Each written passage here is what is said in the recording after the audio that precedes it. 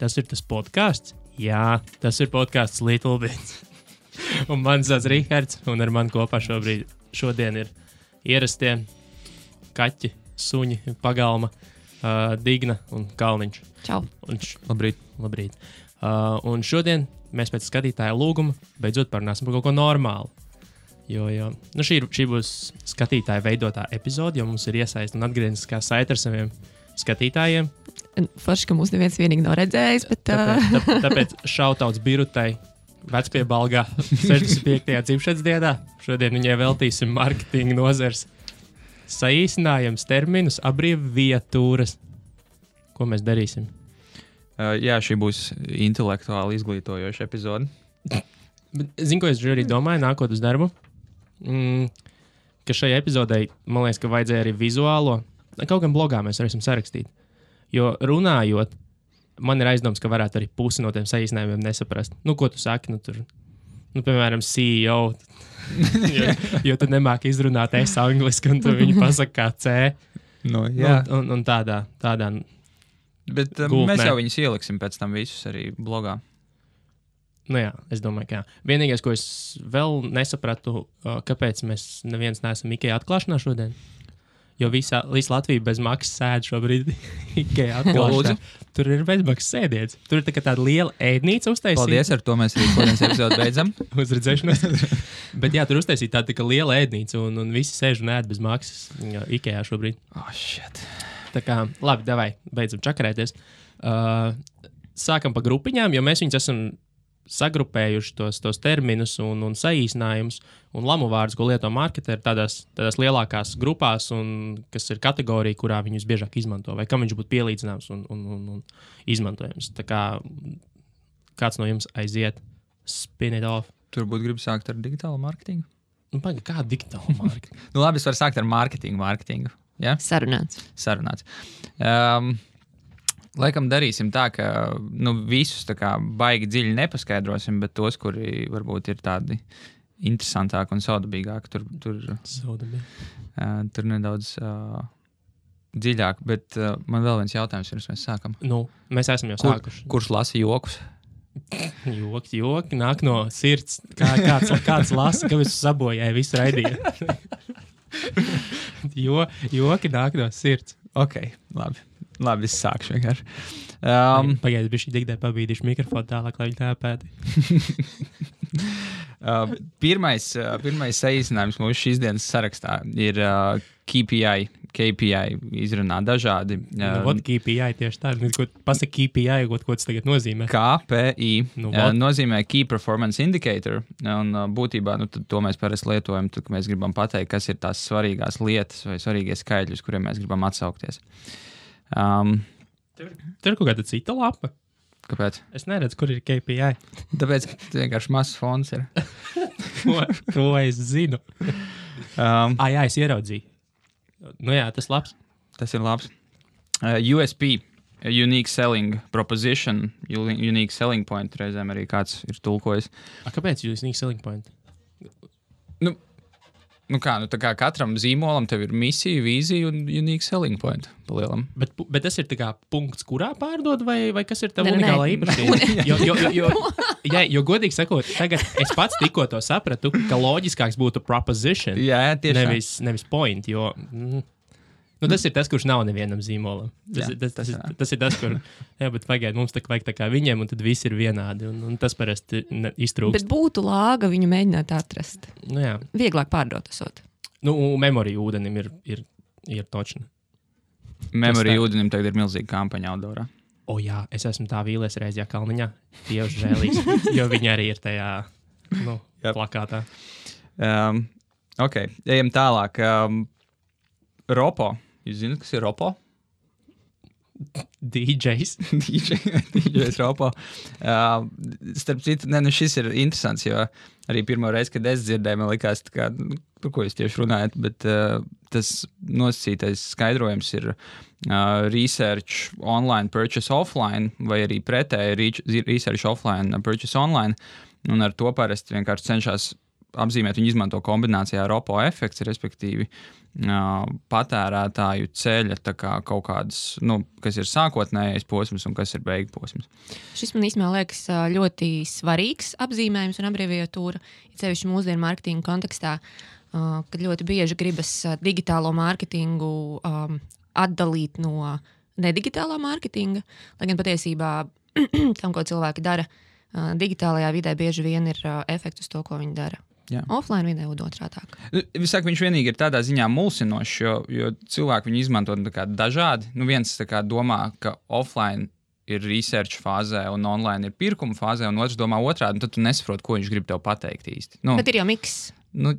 Jā, bet tu nevari saprast, ko tas konkrētais cilvēks saka. Bet, anyway, šo var izmantot un šo vajag izmantot.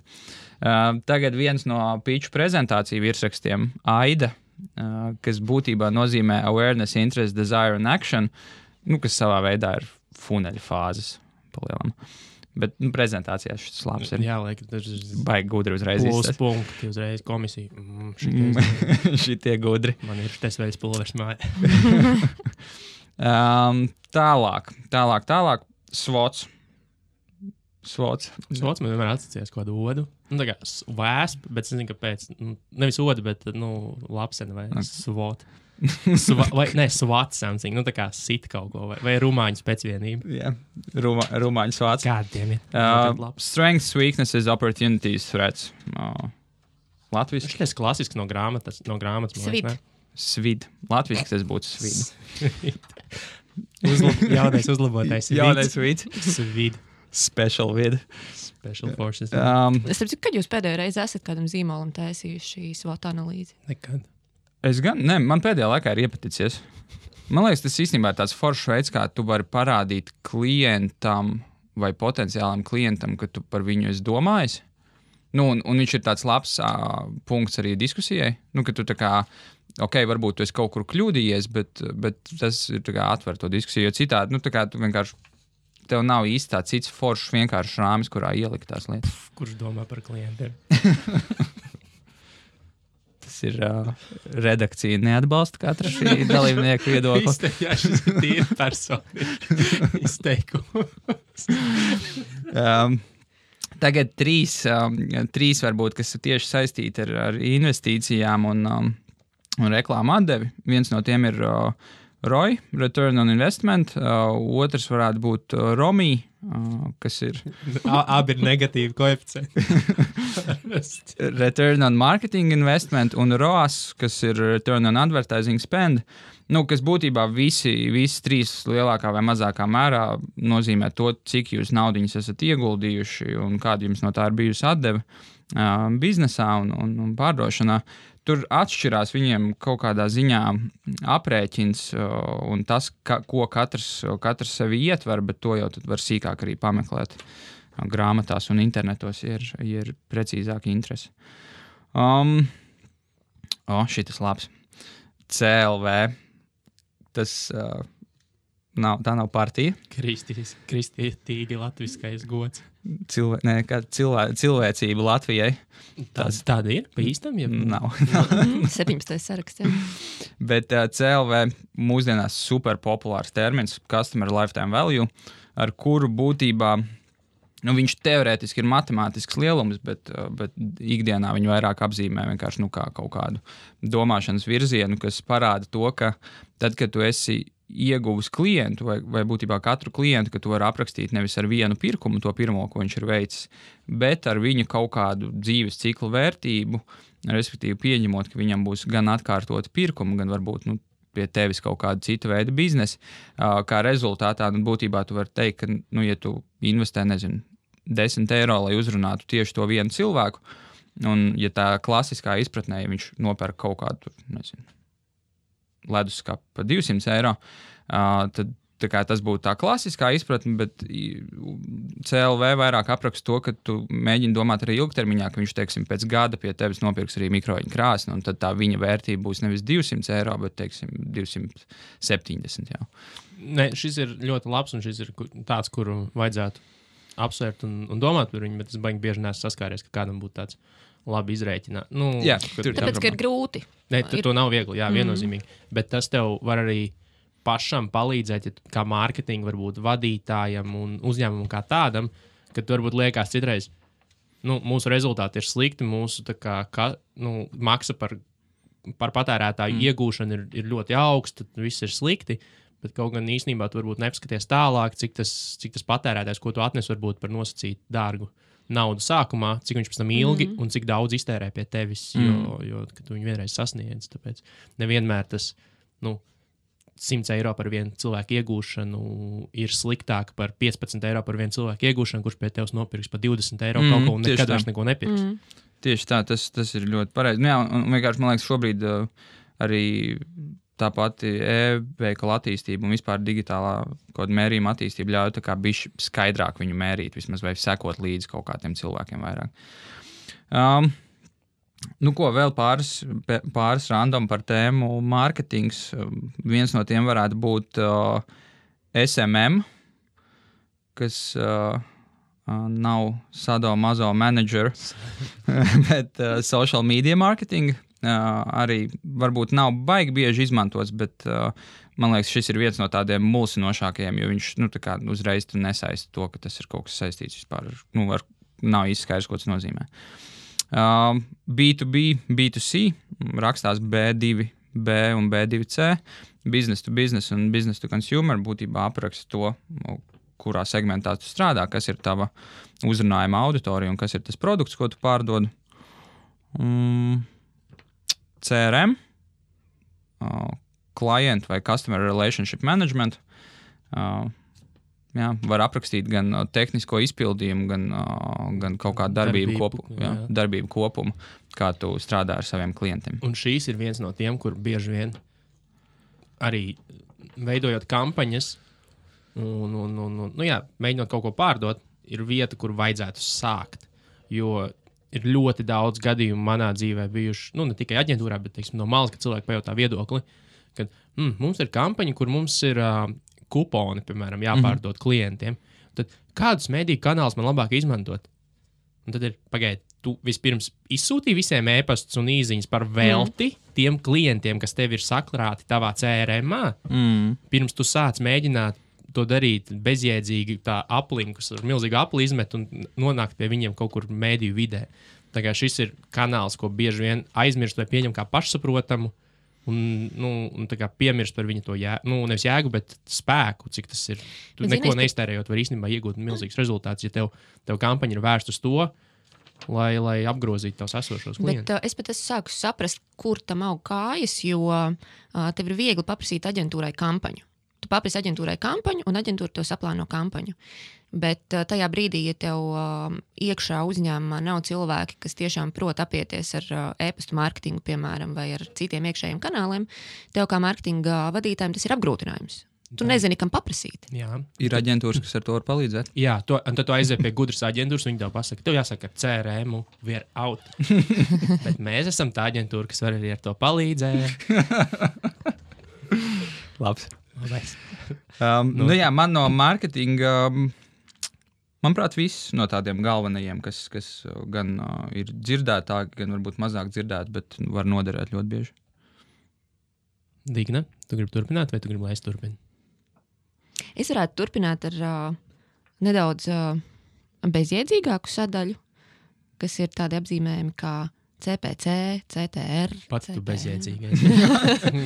Tad tu vari turpināt. Šitie vienmēr rada konflikts. Šitie ir mani mīļākie apzīmējumi. Labi, tad aiziet, Rihard. Es tad iešu rindas kārtībā. CPC, CPC, jeb maksa par klikšķi, cost per click. Un bērni iegaumējiet, šis ir nabago reklāmdevēja pirkšanas modelis. Tas ir tiem, kuriem rūp savas investīcijas un kā viņas tiek iztērētas. Un bieži vien, šis ir performance marketingā visizplatītākais pirkšanas modelis.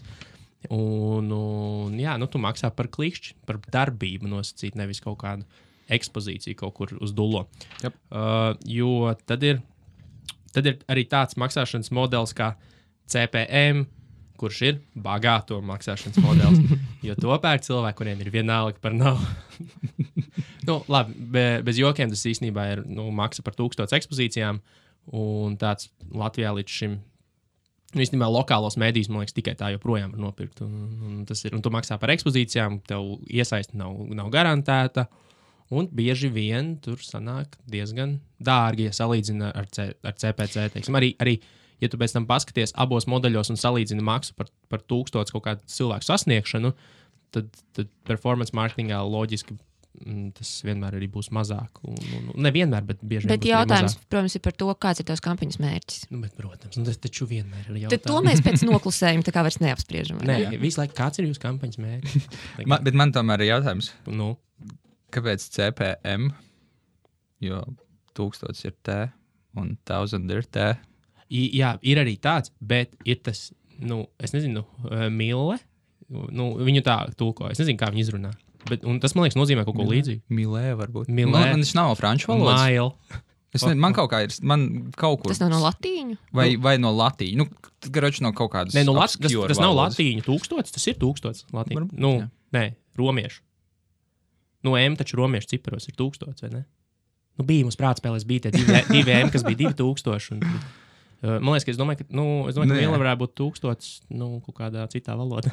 Gan jau. Bet idejas, ka tas ir par 1000. Jā, bet cost per CPT arī ir redzēts. Nav tā, ka es neesmu redzējis cost per 1000 arī. Bet tas tāds old schooliņš, kā saka modernie cilvēki, mileniāļi. Runājot par CPC un CPM, ir tāds CTR, kas it kā jau visiem vajadzētu zināt, kas ir click-through rate, jeb procentuālais cilvēku skaits, kas klikšķina uz tavu reklāmu no tiem, kas ir redzējuši. Kaut kā baigi sarežģīt, bet principā klikšķinātāji. Jo lielāks, jo labāk. Bieži vien nāks dzirdēt, kāds ir labs CTR. Atbildi ir, es nezinu. Nav tādas atbildes, kas ir labs CTR. Kādreiz CTR baneriem bija 2%. Tagad par labu uzskatu 0,2%. Man liekas, ka tur tas, kā ir labi to kaut cik, viņš nav nekā, es teiktu, ka šodien viņš vairs īsti neko daudz neizsaka, bet idejas, ka, tā kā, ja tu viņu lieto viena reklāma devēja ietvaros, salīdzinot, dažādus formātus, pat nesalīdzinot dažādus, bet tā kā viena reklāma devēja viena formāta ietvaros, salīdzinot dažādus vizuālos, tad tu vari mēģināt kaut kādus pieņēmumus izvirzīt. Tā visādi citādi, viņš ir tāds, tā kā. Ja nav nekas cits labs, ko pateikt, tad tu vari pateikt, ka ir labs CTR. Tad aģentūra pateiks, ka ir labs CTR. Šito atzīmējiet. Jā, bet tur ir labs jautājums. Kad nākamreiz kāds saka, ka jums šai kampaņai bija labs CTR, pajautājiet,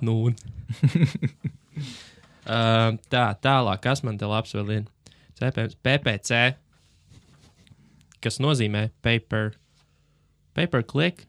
Tas pats, kas CPC. CPC bija cost per click. Jā, PPC principā jau būtu vairāk tā kā. Tas vairāk pirkšanas, domāšanas veids. Tas ir pirkšanas modelis nosacīt, bet arī attiecas uz performance marketingu, kur arī tu maksā par jau darbībām, kaut kādām konkrētām, šajā gadījumā klikšķi un visa tā pirkšanas būtība ir vērsta uz to, lai tu dabūtu vairāk klikšķus, nevis tur vairāk eksponētos vai būtu vissmukākais. Tad ir tāda lieta kā GDN, jeb GDN, ko man ir pārsteigums, ka vēl cilvēki citreiz nesaprot, ko tas nozīmē, bet tas ir vecais labais Google Display Networks. Es nezinu, ko tur vairāk pateikt, bet ir brīži, kad cilvēki to jauc. Jā, es ļoti bieži arī esmu dzirdējis, ka tā kā GDN, tā kā jums ir Google reklāma, kas tas GDN būs? Tas ir labs, tas ir nereāli. Tad jau Gmailam taču arī bija kaut kāds, man liekas, vēl papildus. GSP. Jā, Gmail reklāmai vēl ir GSP. Tas ir Gmail Sponsored Promotions. Jā, bet tagad ir Google Ads, un man liekas, ka tas nav vairs tik aktuāli. Drīzāk būs Google Search un Google Ads pārējais, jo vajag tur tagad dalīt un skaldīt pa tiem formātiem nevienmēr ir izdevīgi un vienmēr to vajag darīt. Šitie ir mani mīļākie. Ir SEA, S-E-A, kas ir Search Engine Advertising, meklēšanas sistēmas Google Search, basically, vai Bings, bet jā. Jebkura meklētāja. Un tad ir SEM, kas ir S-E-M, kas ir Search Engine Marketing. Basically, ja tev vajag aģentūrā pakalpojumu loku sarakstīt lielāku to sadaļu mājaslapā, tad tu raksti šitos abus viens zem otru, tu nedod Dievs, tu viņus apvienos.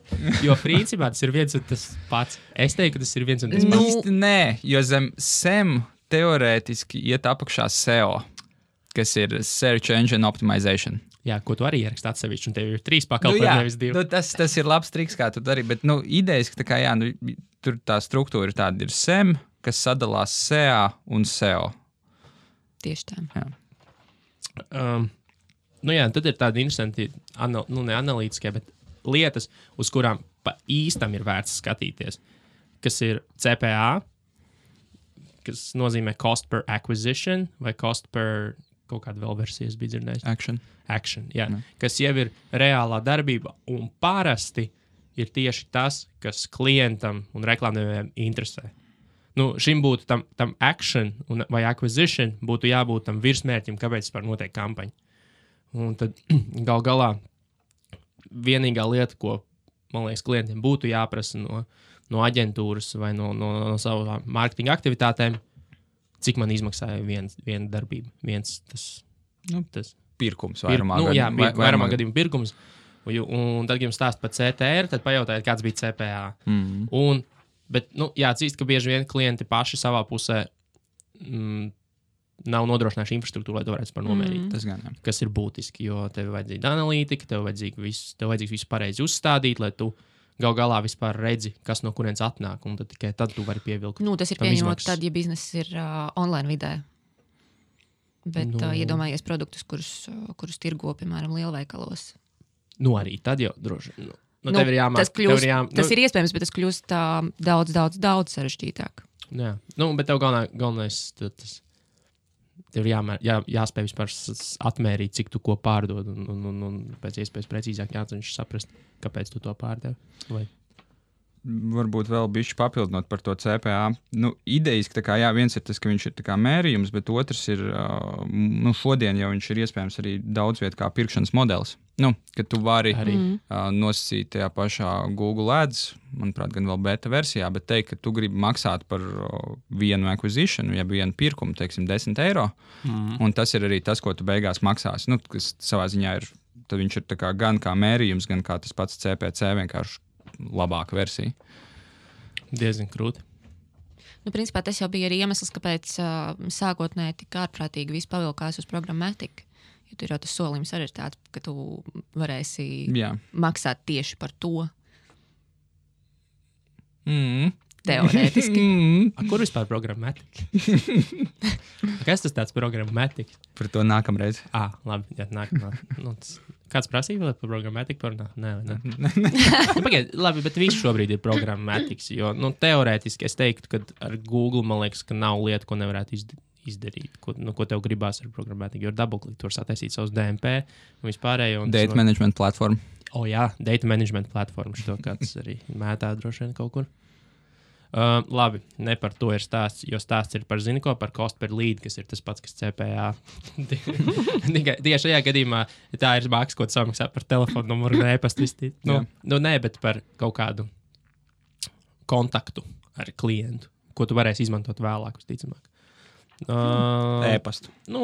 Parasti tas ir, protams, e-pasts, telefons, bet īsnībā tas ir jebkāda informācija, kas tev pēc tam ļaus sakontaktēties ar to klientu vēlreiz un ko viņam piedāvāt. Es šo divu kontekstā gribētu piebilst arī to, ka, ja ne visās platformās ir iespējams norēķināties par cost per lead vai cost per acquisition, tad pilnīgi noteikti gan Google, gan Facebook piedāvā iespēju optimizēt uz šīm te darbībām.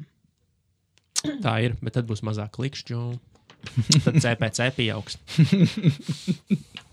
Smagās izvēles. Jā. Labi, tad ir vēl tādas lietiņas, kā šis arī kļūst arvien populārāks. GTM, kas, protams, ir Google Display Network sporta versija, vai patiesībā tas ir Google Tag Manager, kas, jau, manuprāt, tāpat kā analītika, ir būtiska jebkura e-biznesa. Arī vienkārši online lapu sastāvdaļa, kas pēc tam gan aģentūrai, gan pašam klientam varbūt ļaus lietas lapā ieviest tieši no mērījumu viedokļa, bez kaut kādas IT iesaistes. Tālāk tu varēsi nodefinēt daudz vieglāk dažādas darbības lapā, ko pēc tam tu vari attēlot Google analītikā un tam visam paskatīties kaut kādu reklāmas ietekmi uz šīm lietām un tā tālāk un tā joprojām. Jo līdz šim parasti, lai kaut ko tur nomērītu, vajag Redz, uzrakstīt IT, ielieciet man šito pikseli, IT ielieciet man šito pikseli, uztaisiet man šito eventu, uztaisiet man šo eventu. Ja ieliek Google Tag Manager konteineru, tad to visu var izdarīt cilvēks, kurš saprot Google Tag Manager, un tam nevajag būt IT. Un nevajag laust lapas kodu. Un tu vari salikt visi sādi veidi analītiku un mārketinga tehnoloģijas savā lapā. Es laikam gribētu nedaudz izskaidrot vairāk, cik no es varu izskaidrot. Nu, labi, paskaidro. Mēģini. Iedomīgā. Tad tā galvenā atšķirība ir tāda, ka pretstatā tam, lai liktu daudzas garas koda rindas iekšā lapā, kur pēc tam jauns programmētājs pieslēdzoties nesaprot, kas un kāpēc tur vispār ir salikts iekšā, kas varbūt nepieciešams, piemēram, remarketingam vai citām lietām. Jūs ieliekat nosacīti kastīti, kas ir Google Tag Manager konteiners, kurā tad iekšā jūs darbojaties, bet visiem ir skaidrs, ka tās lietas, kas ir liktas mārketinga vajadzībām, ir šajā kastītē. Jā, un ja jūs nomainīsiet aģentūru, piemēram, nāksiet ar mums strādāt, tad varēsiet diezgan viegli izdzēst visas vecās aģentūras. Nu, arī starp citu, kas reizēm ir. Jo, kad tu citreiz rocies pa klientu lapām un redzi, tur ir tādas 15 gadu vēstures iekšā. Visādi pīkseļi, kas čorciņš zina, uz kur galu sūta datus un vispārējais. Ja tev viss ir te vienā smukajā GTM konteinerī, tad tu viņu var vienkārši visu diezgan viegli arī likvidēt no savas lapas. Kas likumsakarīgi liek piesaukt vienu citu kombināciju GDPR. Tā krūtā. Tas ir tas garā.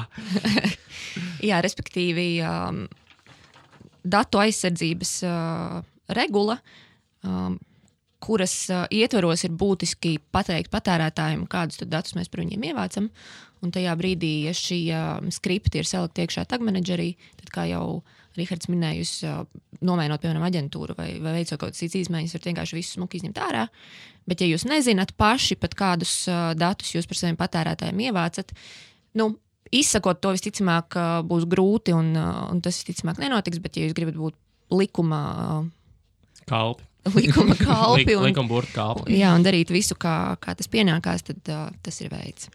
Vienīgi, cik es esmu tagad pētījis, GDPR labumi kaut kāda trešdaļa no ASV lapām, ko es apmeklēju, vairs man neļauj vispār saturu lasīt, jo viņi negribēja ar to čakarēties un paziņoja, ka šajā reģionā vienkārši neeksponēs saturu. Ļoti daudz Latvijā arī ir pierimuši un izmanto tos konsentus vai piekrišanas formas, kas īsti arī neatbilst GDPR, kur ir turpina lietot mūsu lapu un tu piekrīt visam tam policy, kas līdz galam nav atļauts, bet, redz, nevienam nekas nav pagaidām vēl noticis un nav jau tik melns tas viss pasākums. Galvenais nevajag šmucēties ar tiešām neglītām datu abjūzošanas lietām, tad jau būs gan jau ok. Par GDPR es vēl gribēju ātri pieminēt no savas sadaļiņas mazās, ka Google Analytics arī mēdz saīsināt uz GA, kas gadījumā ierauga, tad nebīsties, ticamāk, tas ir Google Analytics vienkārši. Un gan jau, ka visi zina. Ir tie, kas nezina pašvainīgi, tie ir jūs esat pelnījuši, tad nezinu. Tā kā, jā, man visi. Redakcija nepiekrīt. Šīm atkal redakcija nepiekrīt, labi. Un... Labi, Digna aiziet, rullē pa vienkārši digitālo mārketingu, kā mēs esam nobrendojuši nākamo sekciju. Kas ir diezgan analītiski, manuprāt, cik es redzu. Nē. Jā, tur ir Rosols. Yes, bija negrēts. AI, jeb Artificial Intelligence. Tas, ar ko visi šobrīd, man liekas, mēģinās. Aģentūra idioti. Šo iemet ēpastā. AI. Mums ir AI. Mākslīgais intelekts. Tas, ar ko visi biedē par to, ka tosteri atņems mums darbu, bet patiesībā jau tā ir lielā mērā mūsdienu realitāte, ko mēs vienkārši... Bet šitais ir tad, kad aģentūra nezin, ko viņi dara, tad viņi tev Artificial Intelligence tad ir AI. Tad AI. Mums vajadzētu kaut ko Artificial Intelligence programmatika, machine learning. Optimization. Blockchain. Tad, ja šis bija AI, tad nākamais ir UI un UX, jeb UI un UX, kas ir User Interface un User Experience. Lietotāju sajūsmu par tavu 10 sekundžu ielādes laiku lapā. Respektīvi par to, cik lietojamas un lietotājiem draudzīgas ir jūsu mājaslapas, aplikācijas un visādi citi resursi. Kas ir ļoti būtiski arī dizaina kontekstā, jo mēs vairs netaisam tikai smukas lapas vai aplikācijas, mēs taisam tādas, kuras ir lietojamas, ērtas, funkcionālas un tā tālāk un tā joprojām. Kurš taisa, kurš netaisa? Bet tā ir. Nu tā, par to vajadzētu domāt. Ui, parasti ir tā. Ui. Cilvēka izsauciens par tavu lapu. Sakar nokļāja viena aplikācija un bija latviešu radījums. Bija vai uj? Nu jā, tad nākamais CTA, jeb Call to Action. Šo varētu attiecināt gan uz reklāmām, gan patiesībā arī uz dažādām saitēm, mājaslapās un aplikācijās. Tas ir mudinājums cilvēkam veikt kaut kādu darbību, vai nu klikšķināt uz bannera, vai pievienot kaut ko grozam, vai pirkt, vai kaut kā rīkoties. Spied šeit. Ir parasts call to action, bezmaksas saliņš ir baigi labs call to action. Tad CRO, jeb Conversion Rate Optimization. Pirkt pogas krāsas maiņa. Nē, tikai tev dizainers nomaina. Mums vajadzētu optimizēt conversion rate. Sarkanu Būs sarkans. Sarkanu pogu pasties. Bet, ja pavisam nopietni, tad ļoti, manuprāt, būtiska sadaļa digitālajā mārketingā, kur roku rokā iet gan analītika, gan dizains, gan... Tas pats UX, UI ir daļa no šī. Un tas izaicinājums ir ar analītikas palīdzību mēģināt saprast, kur tad ir kaut kādas problēmas, kur lietotāji netiek cauri vai uz priekšu, vai viņiem ir kaut kādas problēmas, un mēģināt tad to ar dizaina vai lietojamības palīdzību risināt. Es varbūt piebildīšu. Tā kā CRO ir arī jauna lieta, tad jau kā jau visām jaunām lietām viņi ir tā kā diezgan plaša.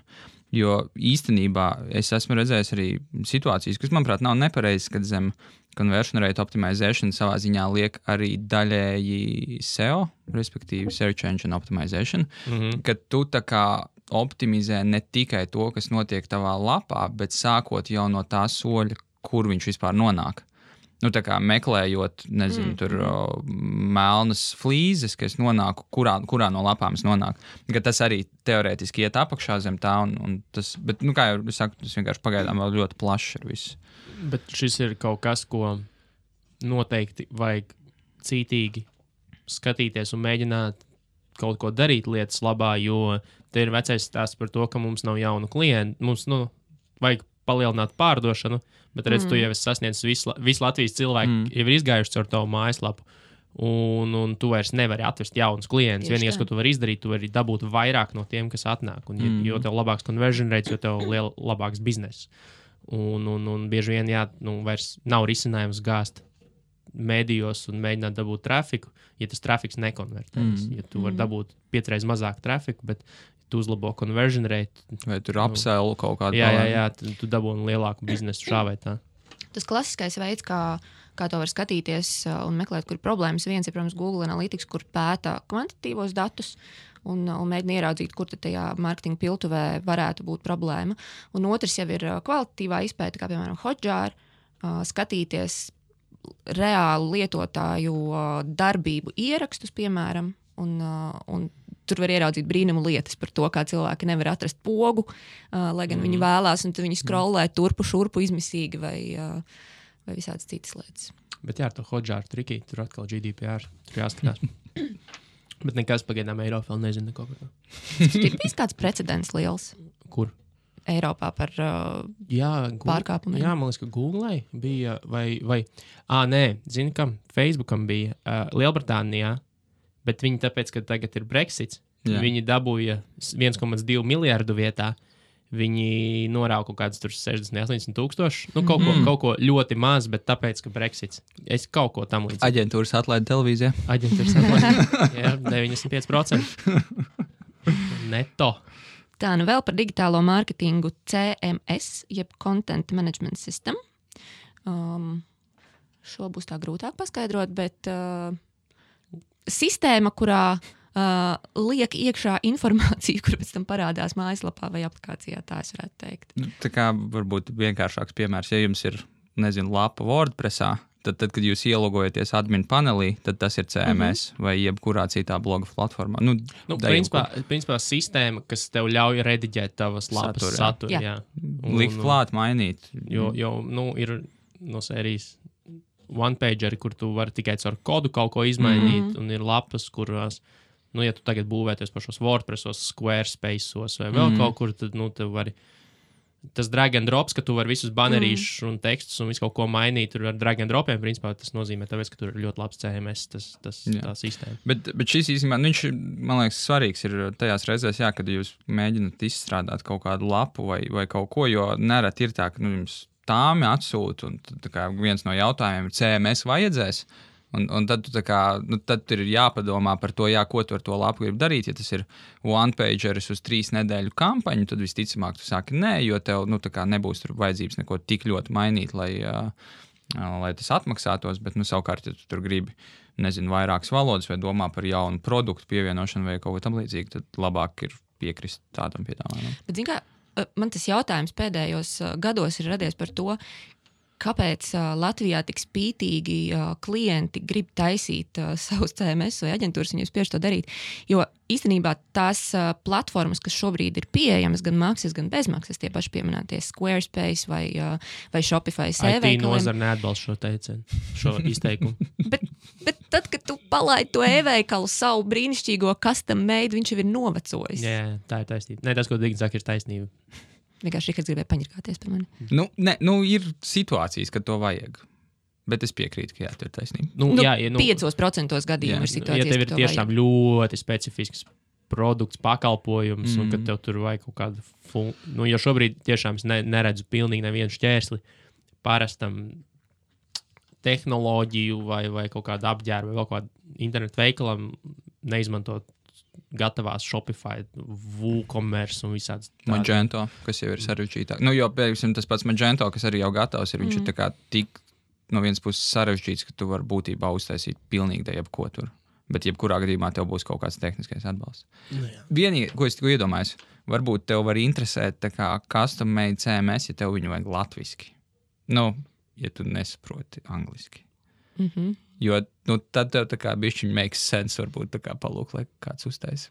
Bet es ceru, ka tā nav. Ļoti ticams piemērs bija.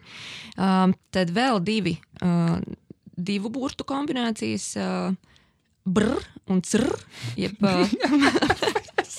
Es iedomāju šo mītiņā, kāds stāv pie prezentācijas. Un kāds mums bija brr.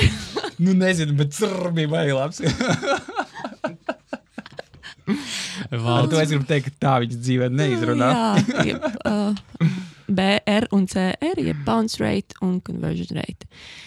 Bounce rate norāda uz to, respektīvi, jo augstāks conversion rate, jo labāk, jo mazāks bounce rate, jo labāk. Bounce rate norāda uz to, cik daudzi lietotāji, kas nonāk jūsu lapā, tūlīt pat arī no viņas aiziet prom. Respektīvi, viņiem neinteresē tas, ko viņi tur redz. Bet bounce rate tricky. Tur arī nevajag mesties uzreiz un teikt, mums ir 90, viss ir slikti. Ja tev lapa ir one-pagers, tad es ticu, viņš tāds arī būs, ja tu tur nesastādi kaut kādus eventus ar scrolliem un tādām lietām.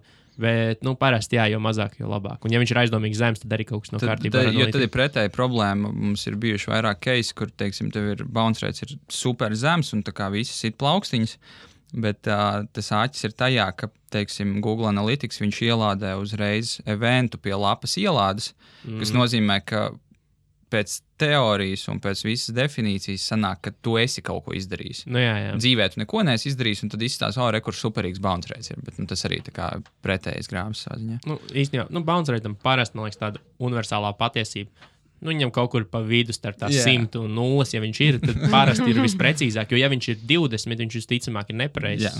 Un ja viņš ir 80 vai 90, viņš var būt pareizs, bet arī tad ir jāstāsta saturs, vai cilvēkiem par bija ko darīt tajā lapā. Viņš varēja fiziski izdarīt, ja tu tur ieej lapā un ir milzīgs teksts, bezmaksas skapis, ko var nopirkt tikai veikalā.